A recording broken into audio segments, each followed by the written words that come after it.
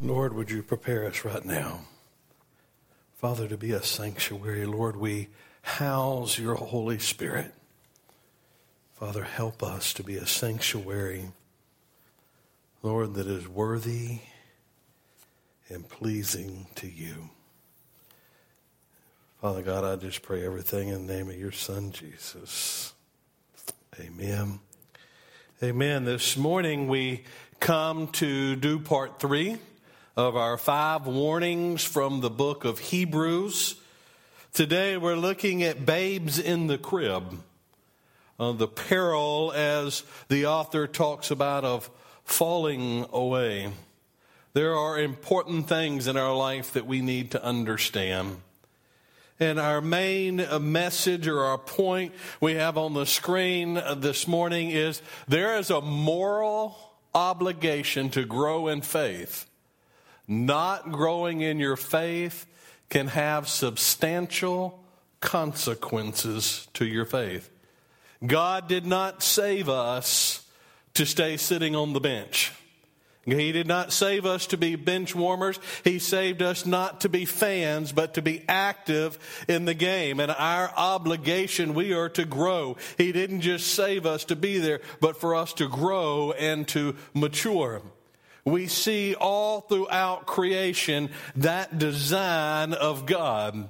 He created plants. Plants start as little plants. They grow up. They become bigger plants. Our life, we're born as babes, and we grow and we mature and we become adults. Well, the same thing is true for our faith.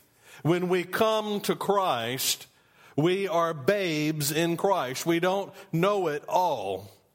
I want us to take your Bibles today and open to Hebrews chapter 5, verse 11. And once you've turned there, if you would please stand for the reading of God's Word.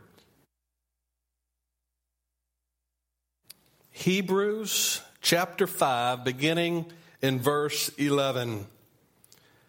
Concerning him we have much to say, and it is hard to explain, since you have become dull of hearing. For though by this time you ought to be teachers, you have need again for someone to teach you the elementary principles of the oracles of God, and you have come to need milk and not solid food. For everyone who partakes only of milk is not accustomed to the word of righteousness, for he is an infant. But solid food is for the mature, who because of practice have their senses trained to discern good and evil. Therefore, leaving the elementary teachings about the Christ, let us press on to maturity, not laying again a foundation of repentance from dead works and of faith toward God, of instruction about washing and laying on of hands, and the resurrection of the dead and eternal judgment. And this we will do if God permits. For in the case of those who have once been enlightened and have tasted the heavenly gift and have been made partakers of the Holy Spirit and have tasted the good word of God and the powers of the age to come, and then have fallen away, it is impossible to renew them again to repentance, since they again crucified to themselves the Son of God and put him to open shame. For ground that drinks the rain, which often falls on it and brings forth vegetation useful to those whose sake it is also tilled, receives a blessing from God. But if it yields thorns and thistles, it is worthless and close to being cursed, and its ends up being burned. But, beloved, we are convinced of better things concerning you, and things that accompany salvation, though we are speaking in this way. For God is not unjust so as to forget your work and the love which you have shown toward his name, in having ministered and still ministering to the saints.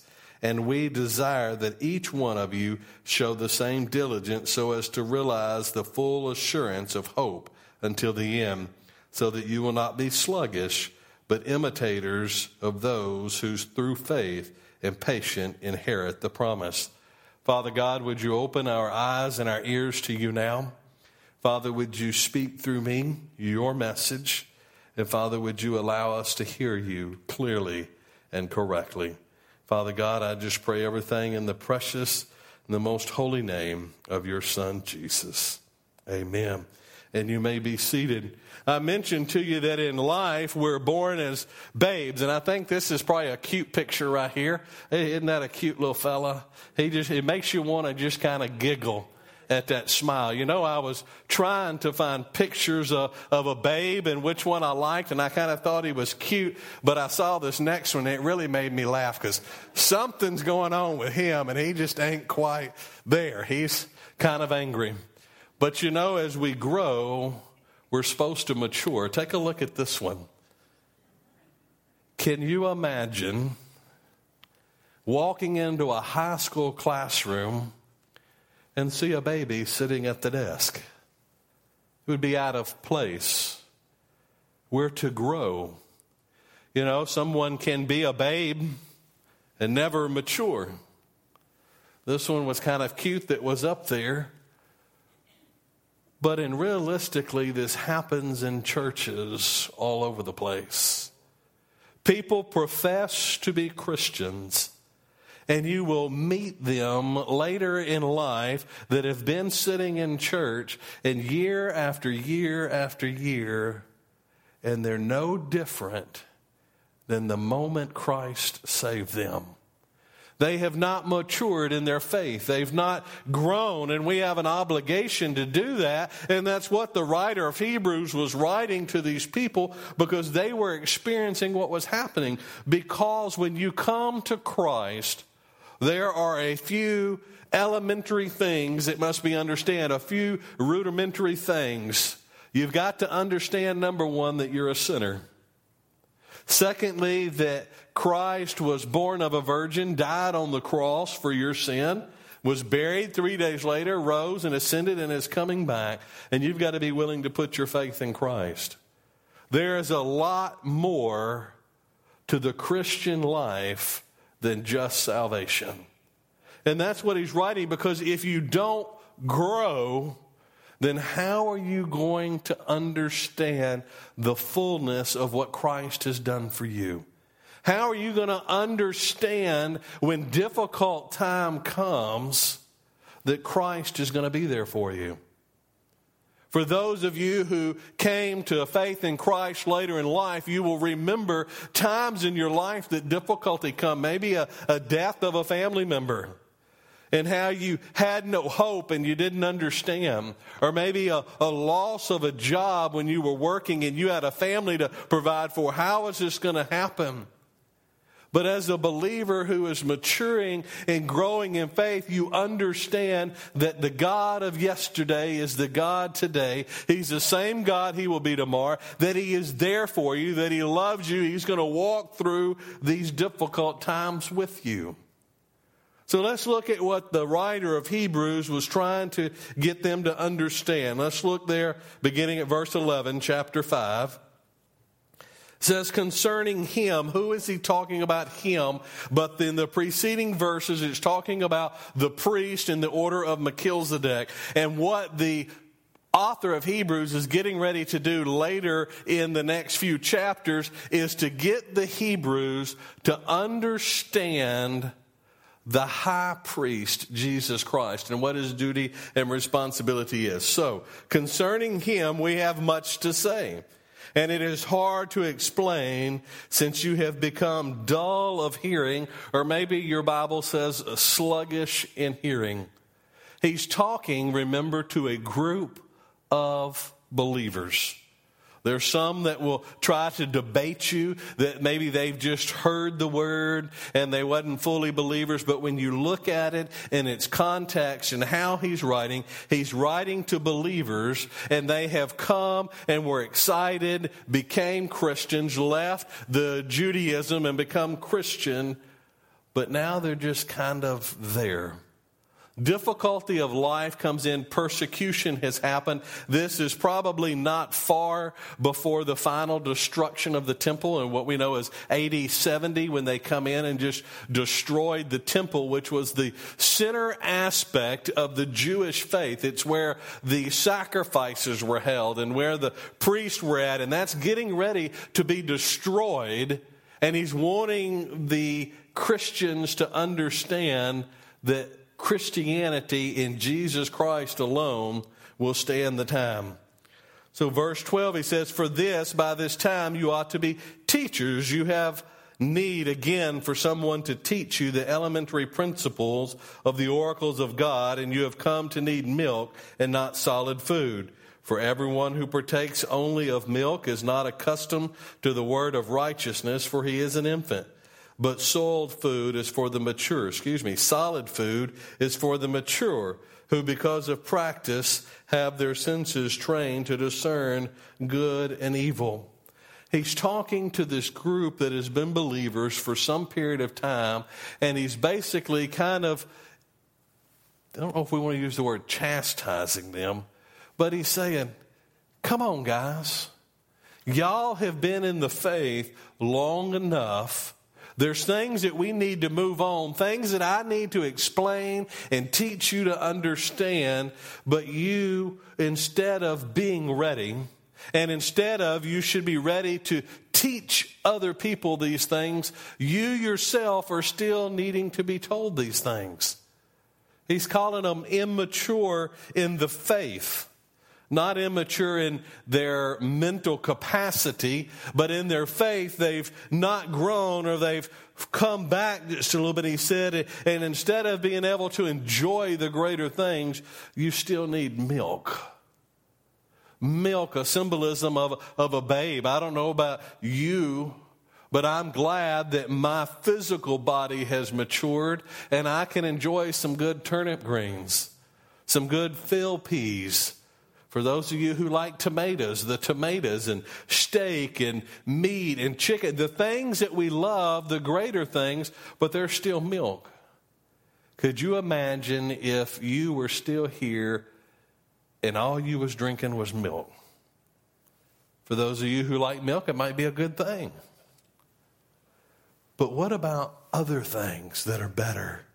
That's what he says. It's time for you to let these old things go. Remember, we've talked about these Christians who have converted from Judaism, and because of persecution, they're wanting to step back, and some of them are wanting to go back into the temple and begin to do the things that they did there because that's what's comfortable and they don't have persecution.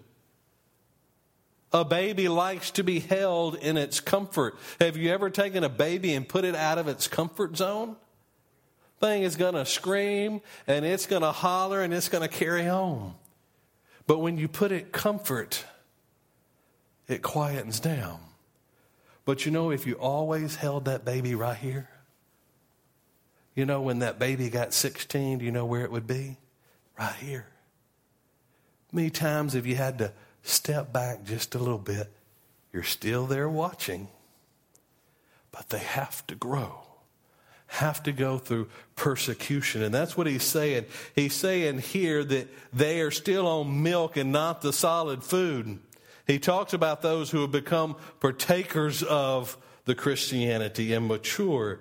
He says when you mature, you can discern good and evil. Something very important. Babes in the faith.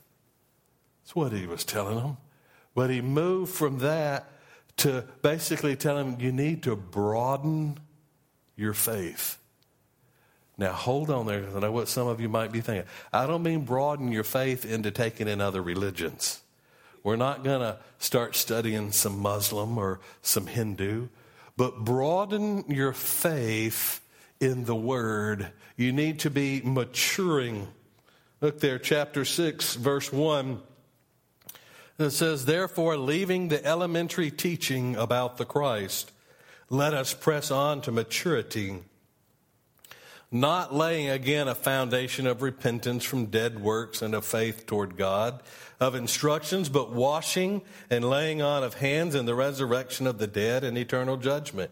And this we will do if God permits, for in the case of those who have once been enlightened and have tasted of the heavenly gift and have been made partakers of the Holy Spirit and have tasted the good word of God and the powers of the age to come and then have fallen away, it is impossible to renew them again to repentance, since they again crucified to themselves the Son of God and put him to open shame. For ground that drinks the rain, which often falls on it and brings forth vegetation, useful to those for whose sake it is also tilled, receives a blessing from God.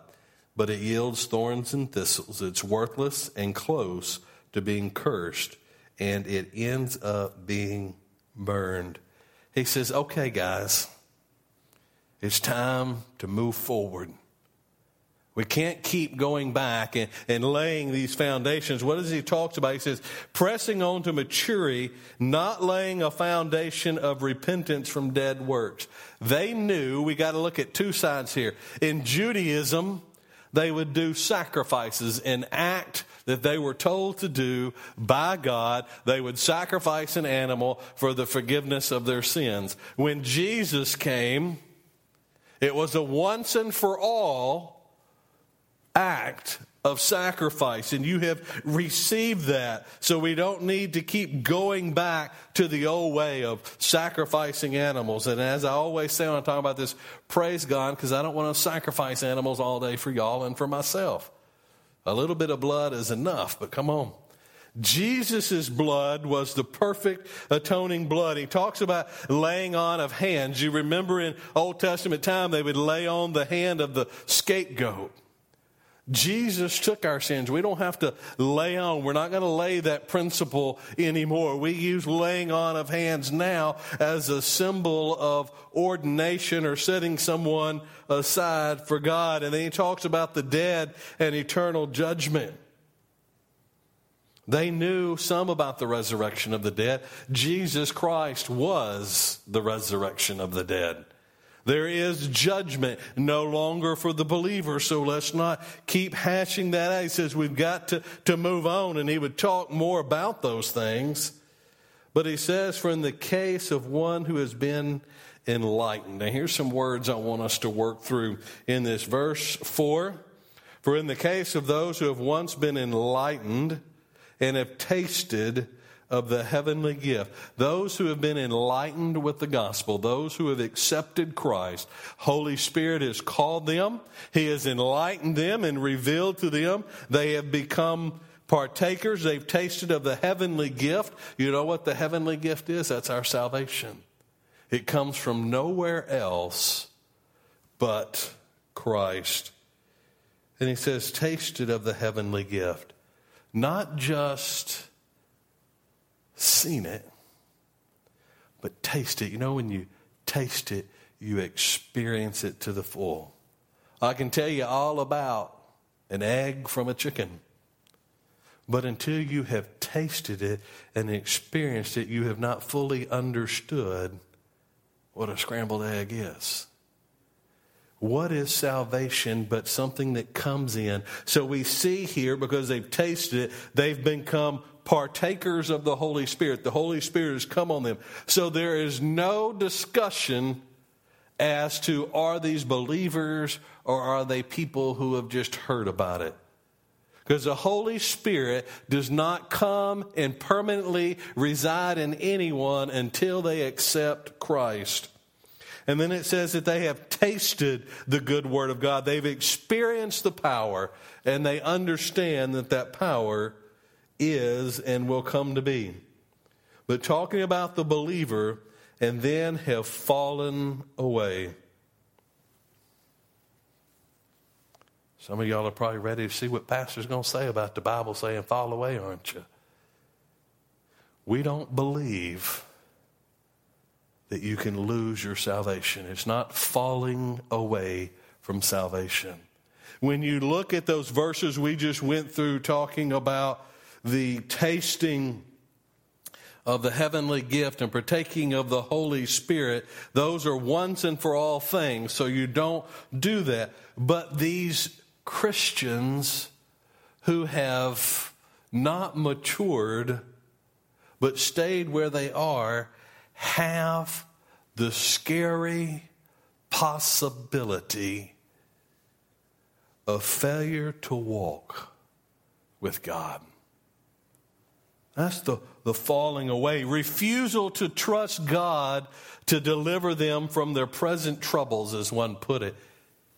Here they are, a group of believers converted from Judaism are permanent Christians. They are not going to lose their salvation. But because they have refused to mature in their faith, they're at a very scary point because of persecution of stepping back from what they claim they believe. For some, possibly a public announcement that they're going back to Judaism. The persecution was so severe that some of them would say, let me just go back over here and I'll become like everybody else, and no one will persecute me and life will be easy. The Christian faith, I'm here to tell you today, is not the easy peasy walk of life that some claim it to be. You've probably heard some accept Christ and all is good. Give more money, all's good, everything's coming to you. When I read in New Testament scripture about Paul, Peter, James, and John, they went through persecution. One of them beaten several times within an inch of his life. God didn't say it was going to be easy, but when you grow in your faith, then you understand the Creator, He's walking with you. Yes, you can be there and He can get you through those difficult times. You've got to grow and mature and realize that. Just like Waylon wants to go and work on monkey bars. The first time you hold him close and he'll get from one to the other, but he's always looking. If you even begin to move your arms, he just freezes up. But eventually he begins to realize that those monkey bars are there and they're stable. And then maybe you can slowly start to expand your arms out. And before long, he's going on them on his own. You know why? Because he's grown in his comfort with the stability. As Christians and we mature, seeing how God works, and we can broaden our faith to greater things. He says there, and then he gives them an analogy about the ground drinking rain. They were agriculture people. They would understand this. But listen, he gives two descriptions here. He says, for the ground that drinks the rain, which often falls on it and brings forth vegetation, useful to those whose sake it is also tilled, receives a blessing from God. A mature Christian who moves in their faith and produces fruit that God has tilled the ground for receives a blessing. I don't know about you. I like blessings. Amen. I want a blessing. We've got to mature. But then he goes there to verse 8. But if it yields thorns and thistles, it is worthless and close to being cursed and ends up being burned. Thorns and thistles. Does that ring a bell? Do you remember the creation story? Genesis chapter 3, you can write it down, look at it later, 17 and 18, talks about after Adam and Eve had sinned, they were put into this most beautiful garden. Perfect. They walked and talked with God. I'm going to take some liberty here. I don't know this. We don't know. Maybe they talked with the animals. I say that just out of curiosity. It was a perfect place. There was no sin. It did not catch them by surprise when the serpent spoke to them. We don't know that. So we're not going to put any faith or weight in that. But they were in a perfect, beautiful garden. There were no thorns or no thistles. Do you know when they came? When they sinned. And the curse came that they would then have to toil with sweat.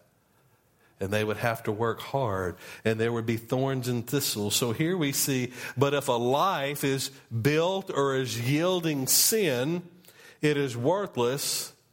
Listen to this next word, and close to being cursed. You're not going to lose your salvation. You're not going to be cursed. But it says, and in its end, being burned up. The ground is not burned up. Our life and salvation is not burned up. By not being mature believers, there was a possibility of them stepping away from what they did. And do you know, when we talk about burned, we think of gold in the refiner's fire. What happens? But they take gold. I don't know if y'all have heard this. I think I've shared it. Put it in a big pot, and they begin to melt the gold. And do you know what happens when they melt the gold? This dark, ugly, black stuff comes to the top. And the refiner will scoop that off, and he'll heat it up again. And some more, they call it the dross, will come up, and they'll scoop it off again. You know, it's kind of like our life. When we have sin in it, sometimes we have to go through the fire so that God can begin to take that away. Do you know how many times the refiner has to heat that gold up and scoop that stuff off the top? As many times as it takes. Well, how does he know when to stop? Would you like to know that? Because if that's my life and sin in it, and God's got to send me through the fire until he can scrape it all off, how does he know? When does the refiner know that the gold is pure? When he can see his reflection in the gold. We're to be a reflection of God, but we cannot do that without growing. So we had the babes in faith and broaden your faith, but I love how God always shows his love in every story. 3, how about better things to come? Maybe we could say better things are yet to come. Look there at chapter 6, verse 9. But beloved, we are convinced of better things concerning you, and things that accompany salvation, though we are speaking in this way.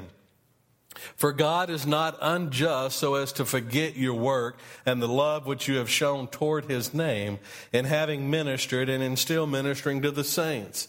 And we desire that each one of you show the same diligence so as to realize the full assurance of hope until the end, so that you will not be, there's this word again, sluggish, but imitators of those through faith and patience inherit the promise.